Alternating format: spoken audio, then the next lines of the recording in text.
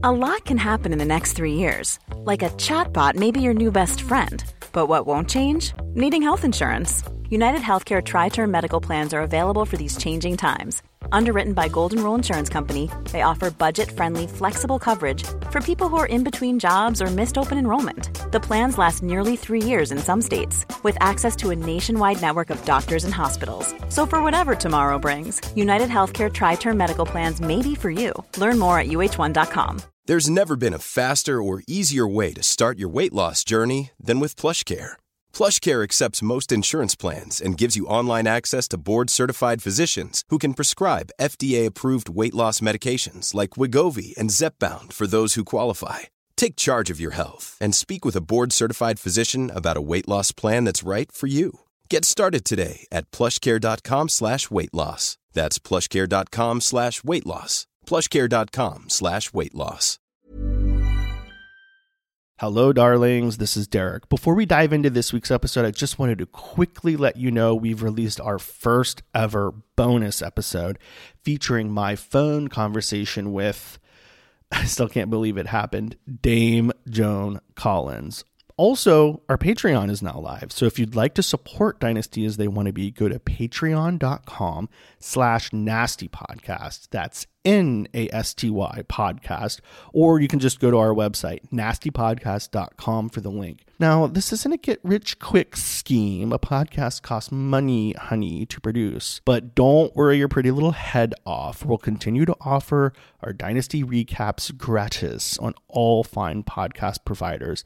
But Patreon is where we're going to start serving up ad-free episodes, bonus content, exclusive polls, and so much more. So tell your driver to head on over to patreon.com/nastypodcast if you'd like to financially support this endeavor.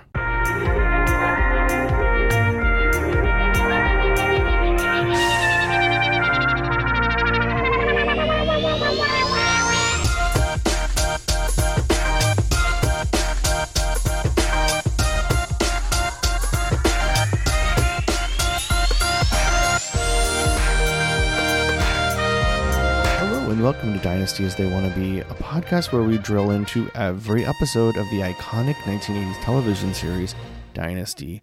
I'm your host, Derek J. Lang, and with me is my co-host and husband, Kyler K. Jafari. Ta-da! Ta-da! Here I am. Yeah. You're always here, though, except for that one time. Well, that was a shitty magic trick. Well, speaking of tricks, you've prepared another delightful concoction for the recording of this week's episode. Tell me and the darlings listening out there what we're having. You know, I feel like we drink a lot of like swamp juice on this show, so I thought we should actually make a proper cocktail for once in a while. So this is the last word. Oh, I love a last word. Which should have been timed for some other episode, but I didn't care. I wanted a last word. I expect the last word to be a little bit more green, though. This is kind of a... Well, I didn't put the blue dye number 4 in it, so sorry. Okay. But yes, it's equal proportions of gin and maraschino liqueur. Which maraschino liqueur is not that weird red dye number 4. Why do we keep having dyes and things? Anyway, that doesn't come out of that jar of cherry juice or whatever in your fridge. It's a whole thing to itself. Anyway, and chartreuse, or you could just call it chartreuse. Yeah, I mean, we're bougie. Like we're bougie enough. We don't need to pronounce words like that. Thank you very much. And lime juice, which is actually sort of the critical ingredient that balances all of this out. You got to have good limes. So we've shaken it on cracked ice and poured it into a cocktail glass, and it's the last word on drinks as far as I'm concerned. Well, chin chin. It's herbaceous. So herbal. Yeah. Well, I just want to offer a update on my social media campaign, #JusticeForDynasty, and then you can talk about whatever you want before we get into this week's episode. So for those of you just joining us, Dynasty is no longer available gratis for Amazon Prime members. You can just flush that right down the toilet. Yeah. It's done. Glory days are over. So there's been some misinformation out there that I'd like to correct. And I've done a bit of journalistic research myself into this issue. So I'd like to just put it all out there. So basically, the license is up. Amazon does not have it available anymore. It's not a technical glitch. That's some of the misinformation out there. Some people said, I went to sleep and it was still playing, and then I woke up and then they wanted to charge me and they said they would fix it. No, it's gone. It's done. Now, Amazon, a representative for Amazon, did tell Dynasty As They Want to Be that there is a possibility that it could return to Amazon Prime membership, but there's no plans. There's nothing to announce in that regard right now. Now, somebody else out there said, well, perhaps because ABC has the Disney Plus streaming service now, and Dynasty aired on ABC. Oh, no. We have to migrate to the ABC streaming service? No, because this is another misinformation. So, yes, Dynasty did originally air on ABC, but ABC does not own the rights to Dynasty. No, they sold it. They didn't know what they had. They gave it away. No, I mean, they never really owned it. I mean, the ownership was Aaron Spelling and CBS Viacom. So this is a CBS Viacom property, which is why Dynasty is able, the reboot is airing on the CW. That's owned by CBS Viacom. We don't talk about the reboot on this show. I know, but for the purposes of just like getting the facts straight, because hashtag Justice for Dynasty is one of the most important things happening in 2020. If not your whole life. JK. But so no, it's not coming to Disney Plus. And actually that got me thinking, well, maybe the reason that the license wasn't renewed is that it would come to CBS All Access, which is CBS Viacom's streaming service. So I reached out to a publicity rep for that streaming service, and they said, unfortunately, no, there are no plans for that at this time. So I wouldn't be surprised, though, if that does come to fruition, because they are trying to beef up CBS All Access, and they do have a big library to pull from. You know, I think you can watch like all the old Star Trek episodes and all the old Survivor episodes, things that they own in that regard. So, you know, maybe it's a possibility. At this point, I think, you know, complain to Amazon, beg for it to come back. Personally, I did do that, and they offered a free season, which is basically a $20 value.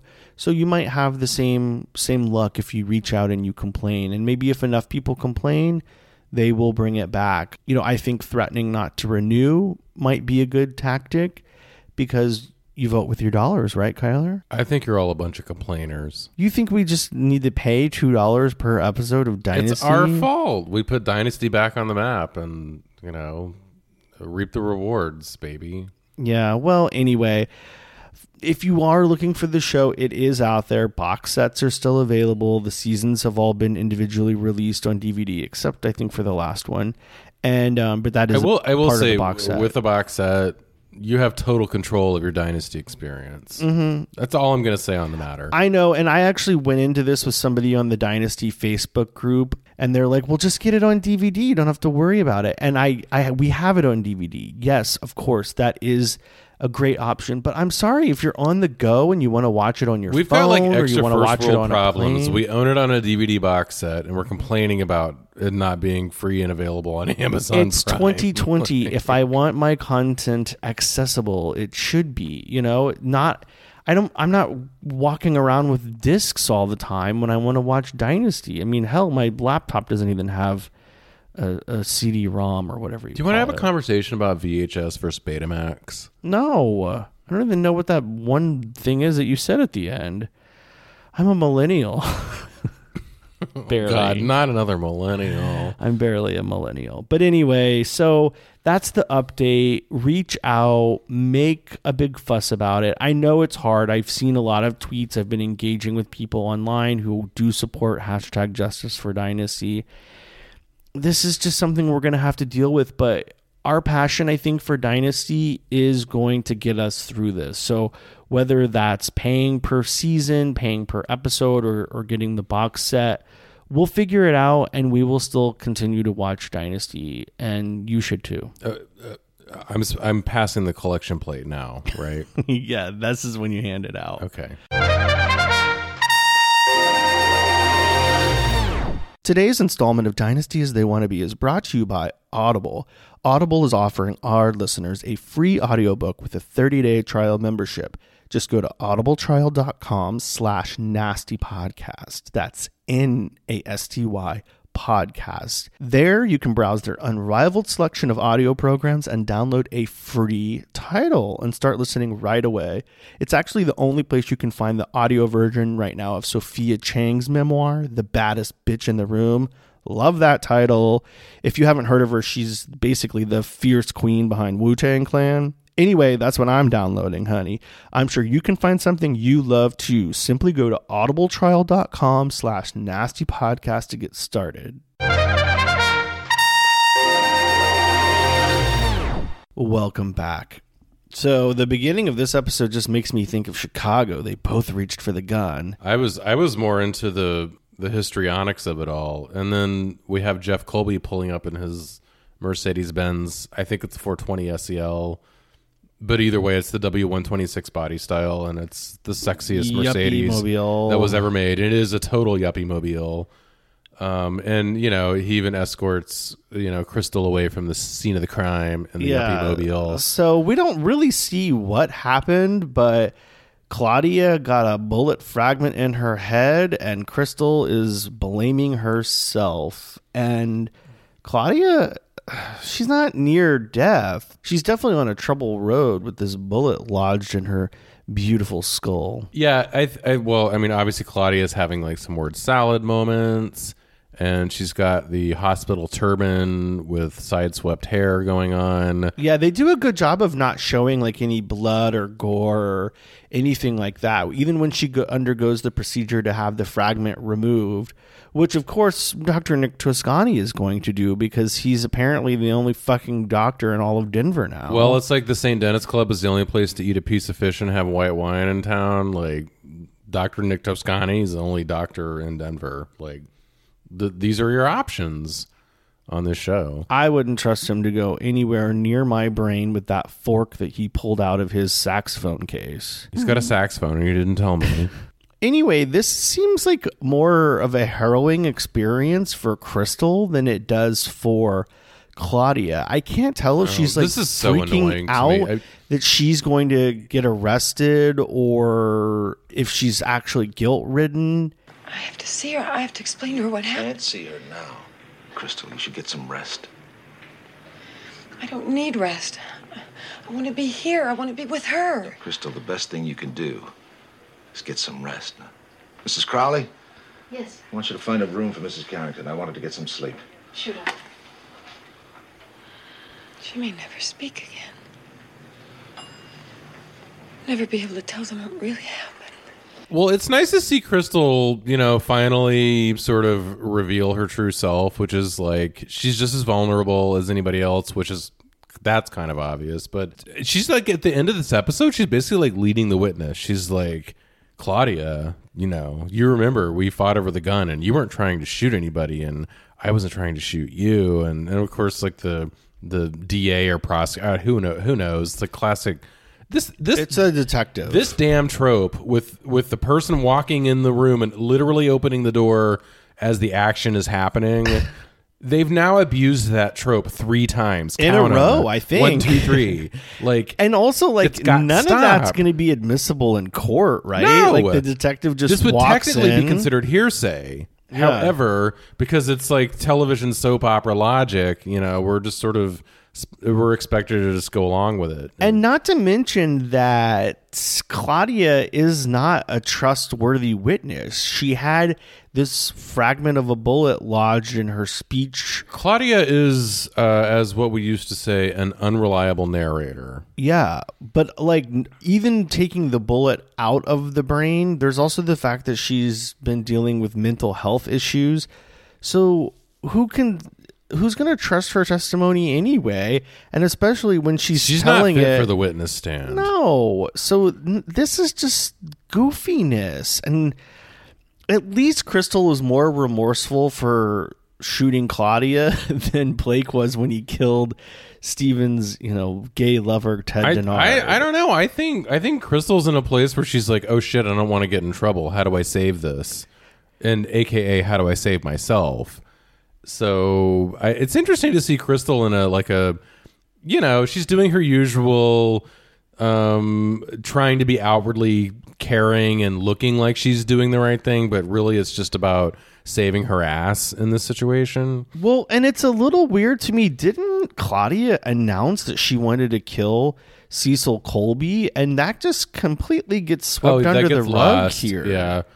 And look, I don't know how much of that is the script just kind of got wonky-fied. Probably a lot of it. Because like I don't know, I think we complained about this while we were watching it. The directors are different here. It's not the usual. I don't know. It's like I think it's always like Philip Laycock or whoever. Okay, well, I did a little bit of research into that because this episode felt bonkers. I mean, there's some plot lines that were bonkers. This and episode we'll get to felt that. regressive, aesthetically regressive. It felt like a different show. I was watching like Love Boat from 1977. Okay, so do you want to? Oh wait, that's what Alexis was watching. Sorry. Yeah, that was a very unnecessary moment, but it was kind of cute, I guess. But the Unnecessary? reason, Are you kidding me? This is the reason we love this show. That kind of stuff. I need more of it. Give me more of it. No, I'm not. I want Alexis watching Love Boat. Like all I this am time, not she's like here for the Aaron Spelling you know, she's billed cinematic as like universe. a caviar and champagne Catwoman. But like, oh, I see what you're saying. But then it's like, oh, right. Actually, she's just like flitting around in her negligee, watching like reruns of Love Boat. I love this. I want more of that. I want a show about that. Okay. I don't want freaking Colby's. I want Alexis Carrington having her own show. All right, enough. So I want to give you the information that you need. Basically, the original director that was hired for this episode did such a terrible job that they were fired and they brought back a director. Because if you notice, there's a lot of ADR. That's when like there wasn't enough audio to cover something that somebody was saying, or it didn't explain, or they're trying to stitch things together. It's basically like watching a kung fu movie. Well, not so much that, but it's kind of a lazy way to stitch things together. And there was so much of that. Even the hooker that Steven was banging, she had some lines that were ADR'd in there. So you can tell there was a lot of like technical Steven issues. Bang her? There's an interesting one.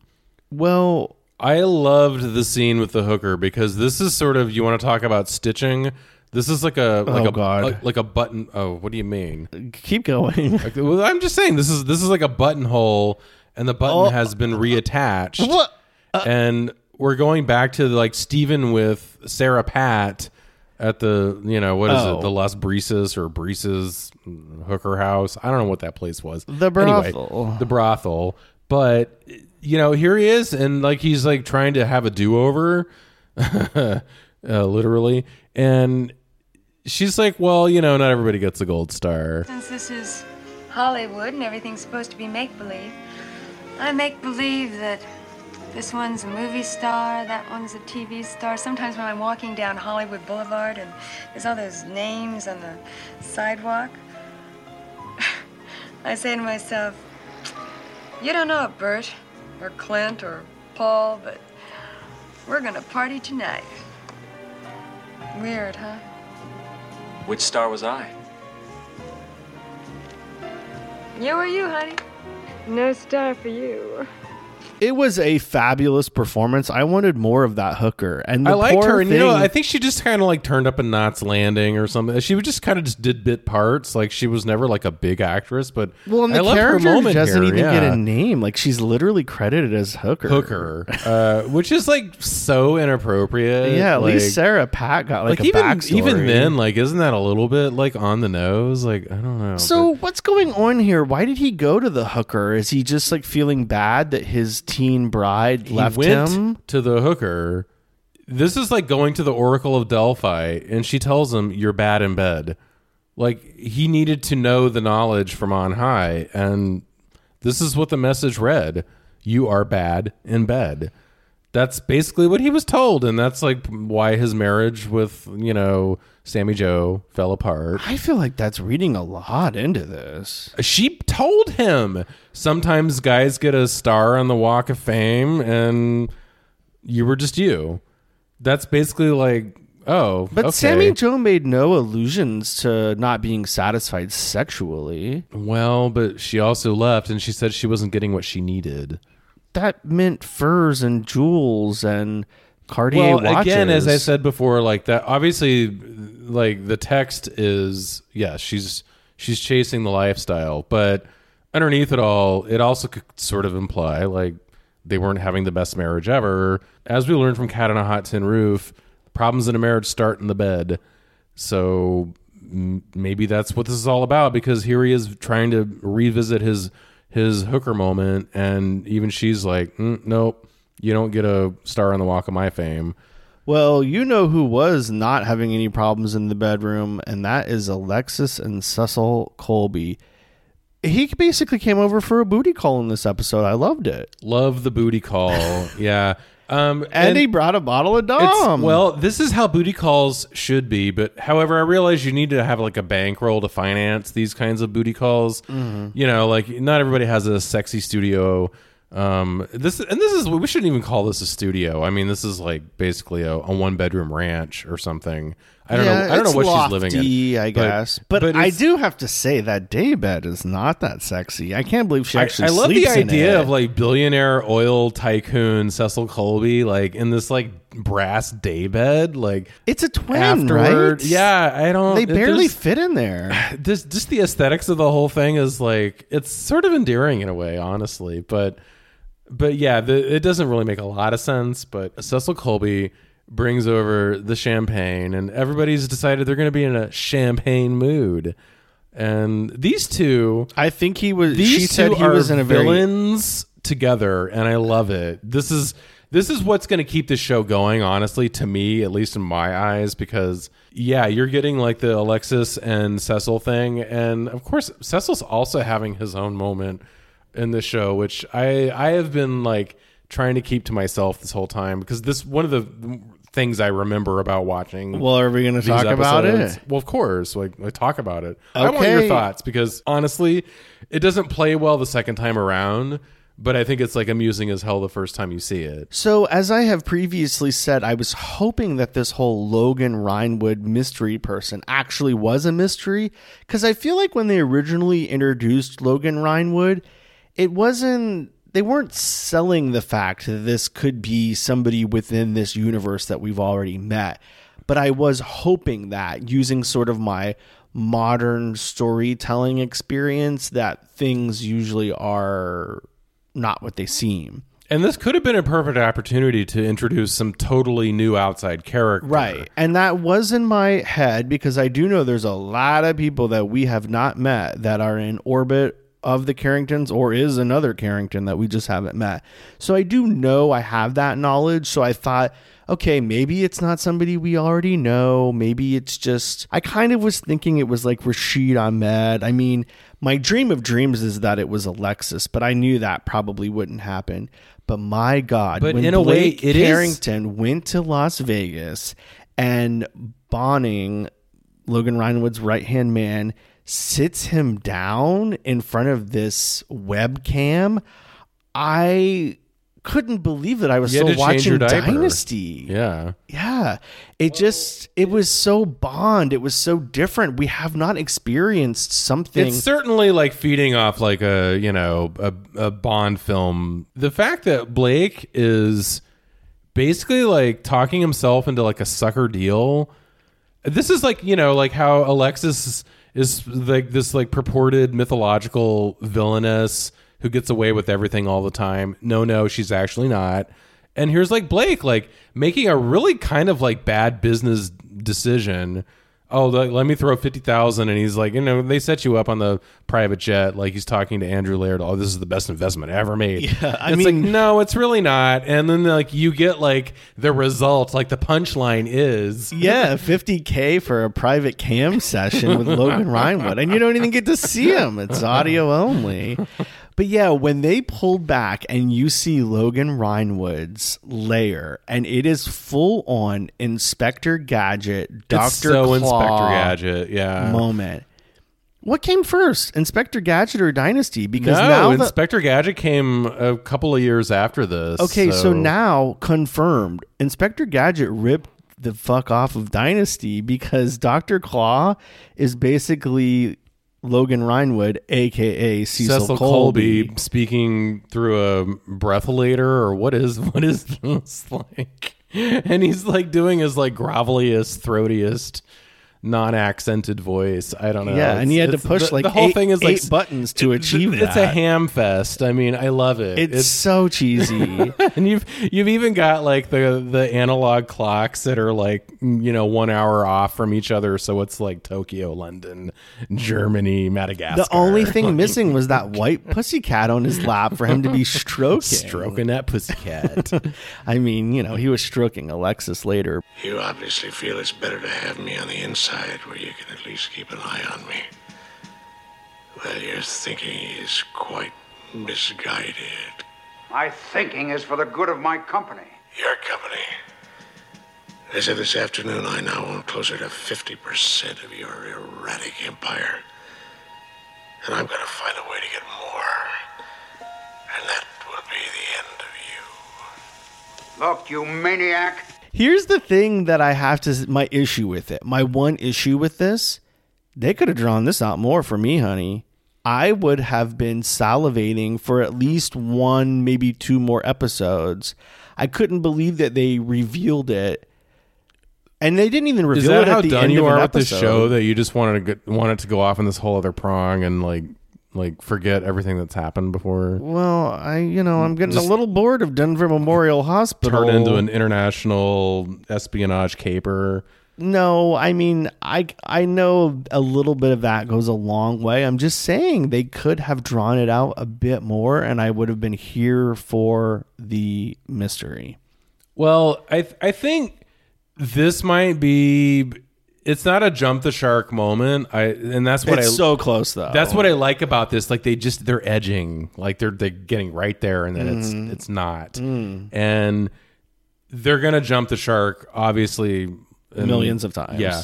So I think this is like one of the things about this season that really this is like the high watermark for this show. Well, I like that they're trying new things. I mean, I know we're not big fans of the hospital stuff, but they're trying that. Obviously, that's a big trope of soap operas. They've done some of the courtroom stuff. They've done the tabloidy things. Like, they're experimenting here, and this is a definitely different avenue that they have not gone down. And, maybe it's not like the greatest, but it's fun and different, and definitely gives Cecil something else to do. Just for reference, I think the Bond film currently out at this moment was For Your Eyes Only, with that amazing song. Only. And what was it? Roger Moore, I think. This is the Roger Moore years. This is before Timothy Dalton, thank God. Yeah, that was a little bit later in the 80s. So, yeah, I agree. There's, look, I was not enjoying the hospital drama. I feel like you needed to check my pulse, because if we have too much more hospital drama, I'd almost like tune this out. Beep. But beep. Beep. Thank God we've got. Yeah, it definitely resuscitated the episode. I feel bad that Pamela Bellwood, has to like pretend that she doesn't know how to talk. And here's the thing there. You already know. I already think she's the greatest actress on this show as an actress, an actor. Yes, we know. And even she's like struggling to make this work here. And that's how bad the writing is, that like she's been giving it everything. And like they're like, here's a mud flap. Turn this into steak dinner tonight. Yeah, it definitely doesn't seem like they thought it through. I think they were just wanting to have a cliffhanger, but now we're left with these like leftovers that we have to eat, and nobody wants it. But then we're not going to cook something. It's like, else. How do you reheat pasta in the microwave? That never works out. It's just all clumpy and not good. Other than this whole Logan Rhinewood reveal, the other thing I really liked about this episode is that we have Alexis and Fallon finally confronting each other again after this whole paternity resolution. And I love the fact that it's Alexis going into the kitchen, ostensibly naked. This is like, she's the worst barista ever.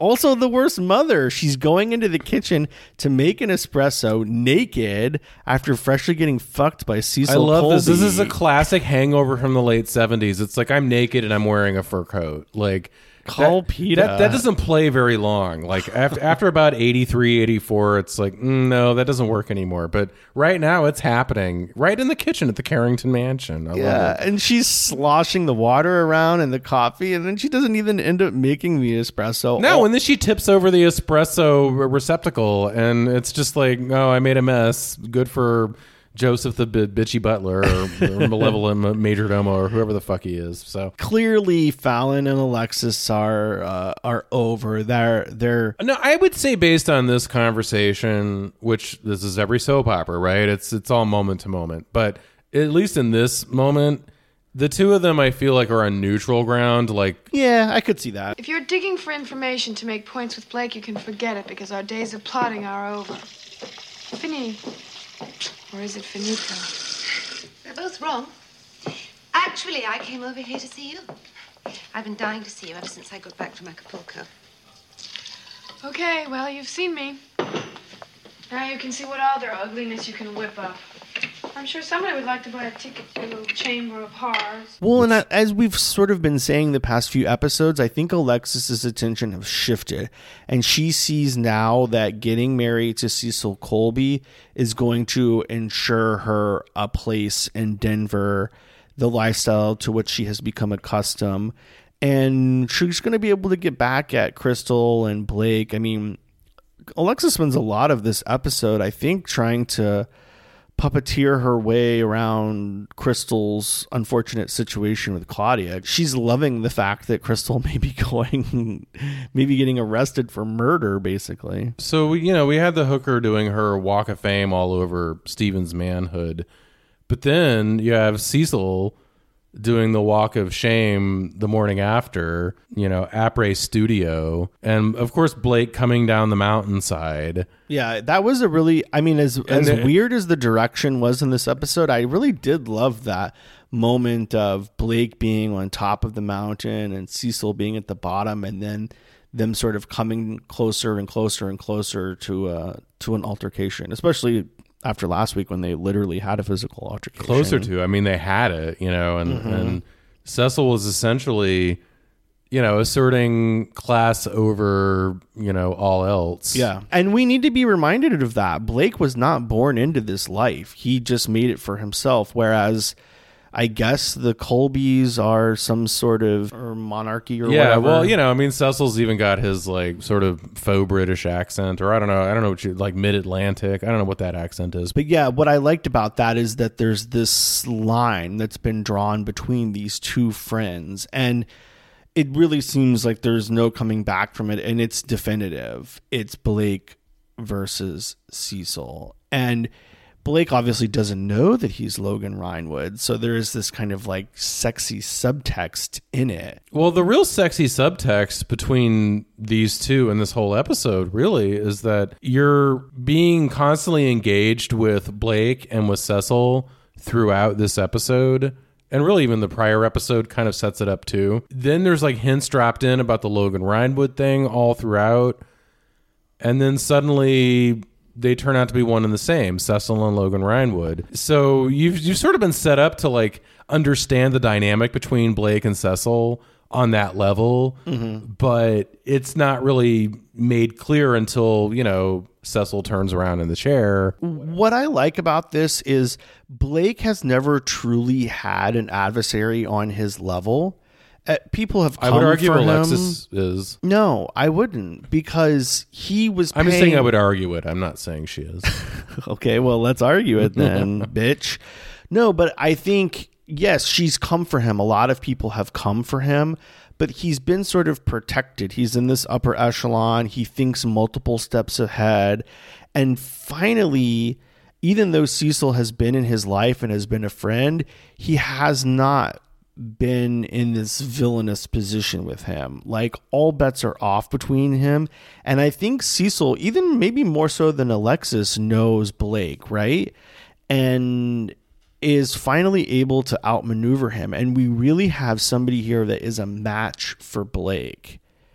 And he has the element of surprise too, which, it's hard to overcome that one. Yeah, and that's a soap opera staple in some way, but they're using it in a good way here. And ultimately I think we're all intrigued to see what happens between Blake and Cecil at this point, because heretofore we had just kind of written them off as frenemies and that was over. But it turns out this whole Logan Rhinewood thing's been bubbling under the surface the whole time. Yeah, dial up the voice modulator. And now it's time for the Look of the Week segment. This is where Kyler and I choose our favorite lurks from the episode. I'm just going to go first because I feel like I'm going to forget it. I keep reminding myself of what I liked so much, but it was so brief on screen, far too brief. Fallon comes back from a day of shopping or something, and do you remember this? Oh, yeah. How could I forget? Is this your Look of the Week too? No, it's not. Okay. Thank God. But yeah, first of all, she's got these beautiful boxes. I don't know, it's Hermes and they're just beautifully colored boxes. I want to know which stores if you did your share of department store shopping in 1982, your things came boxed up and wrapped in ribbon like that. Yeah, I love that. I need a box and a bag. See, this is the problem with brick and mortar retail these days. But anyway, continue. Yeah, Amazon, you're not getting any sexy boxes like that. But yeah, so she comes in wearing this glittery off the shoulder number, and Pamela Sue Martin has had a hair journey this season.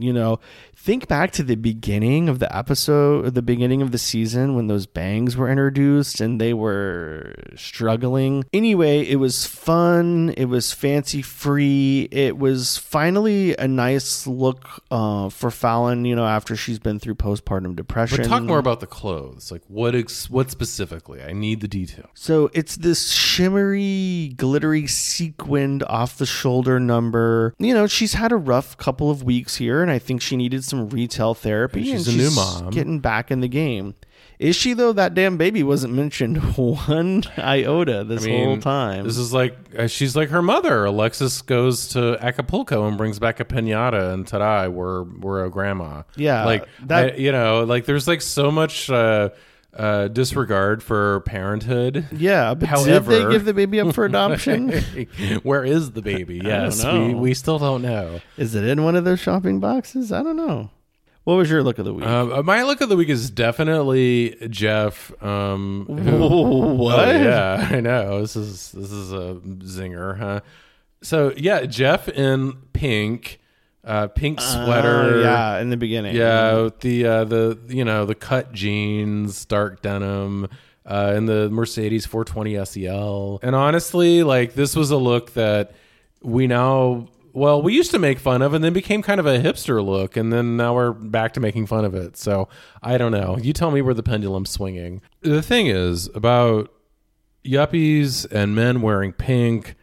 It was sort of a stepping back from the masculine obligations, and that's sort of it's a rich people option. That's obviously the working class couldn't do such things, so you wouldn't see some guy on the line in Detroit at the Ford factory. I honestly didn't think that guys were wearing pink until later in the 80s. Oh no, to see it in 82. To your point, maybe this is a little bit ahead of that trend or whatever it was, but clearly it is a sort of a relinquishing of masculine power, because Jeff Colby's as I've said, he's a non-entity at this point. He's not doing anything on the show of any consequence.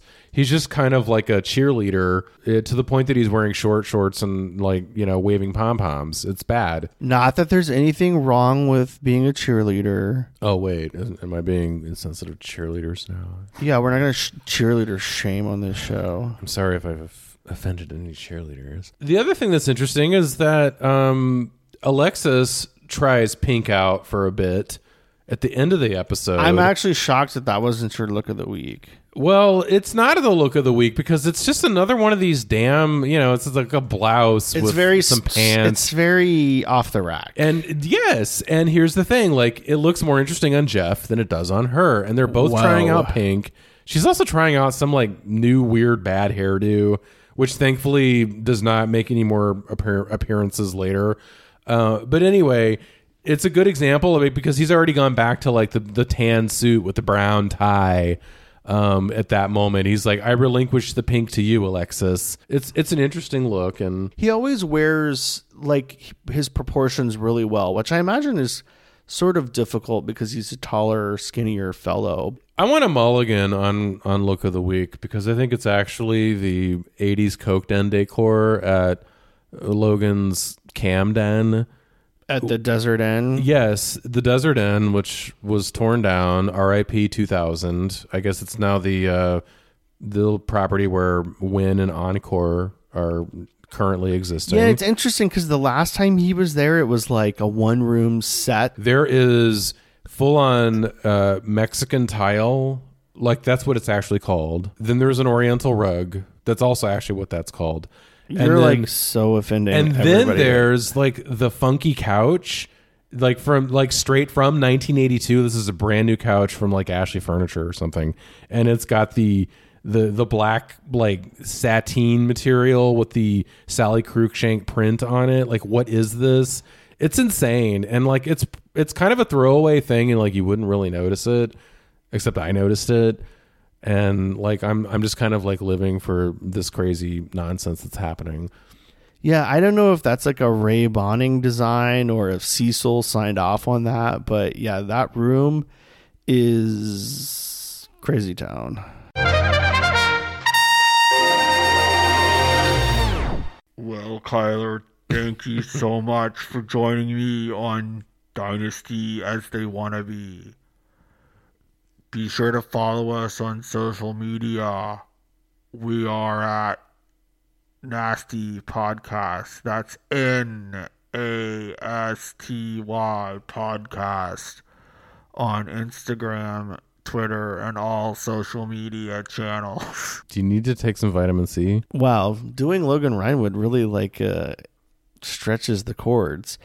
Yeah, so follow us. Also, you can just get to everything you need at nastypodcast.com. That's NASTY podcast.com. And we're not kidding, like everything you need. Oh, and I mentioned it last week. I did have a conversation with Dame Joan Collins. You can actually read the interview, the story that I wrote for Palm Springs Life magazine. It's just palmspringslife.com/Joan-Collins. You can see the story there. Kyler, thank you so much for joining me. Well, it's very modern of you. I also want to thank the artist Lindsay Mound for designing our logo and DJ Jugo for creating our amazing theme song. And the listeners, thank you so much for listening and supporting us. You guys and gals have been super active on social media since the start of the new year, which is great to see. We're excited. We're kind of in the home stretch here of the second season. So tell your friends, tell everybody to get on board with Dynasty and follow along with us on Dynasty as They Want to Be. Thank you so much for joining us. I'm tired now. Can you please leave? I'm so tired.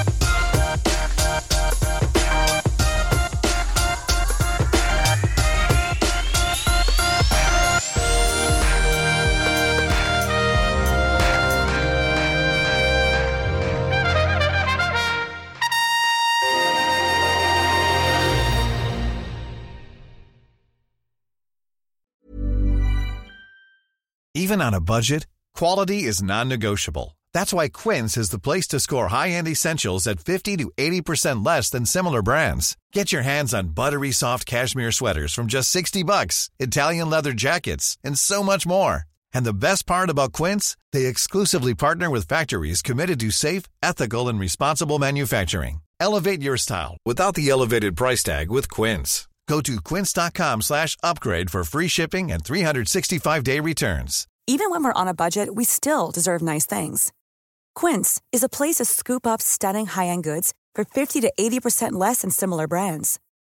They have buttery soft cashmere sweaters starting at $50, luxurious Italian leather bags, and so much more.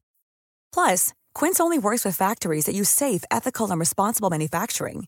Get the high-end goods you'll love without the high price tag with Quince.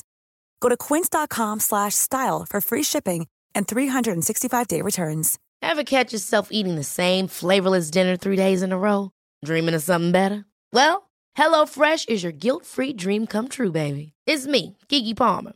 Let's wake up those taste buds with hot, juicy pecan-crusted chicken or garlic butter shrimp scampi. Hello Fresh. Stop dreaming of all the delicious possibilities and dig in at HelloFresh.com. Let's get this dinner party started.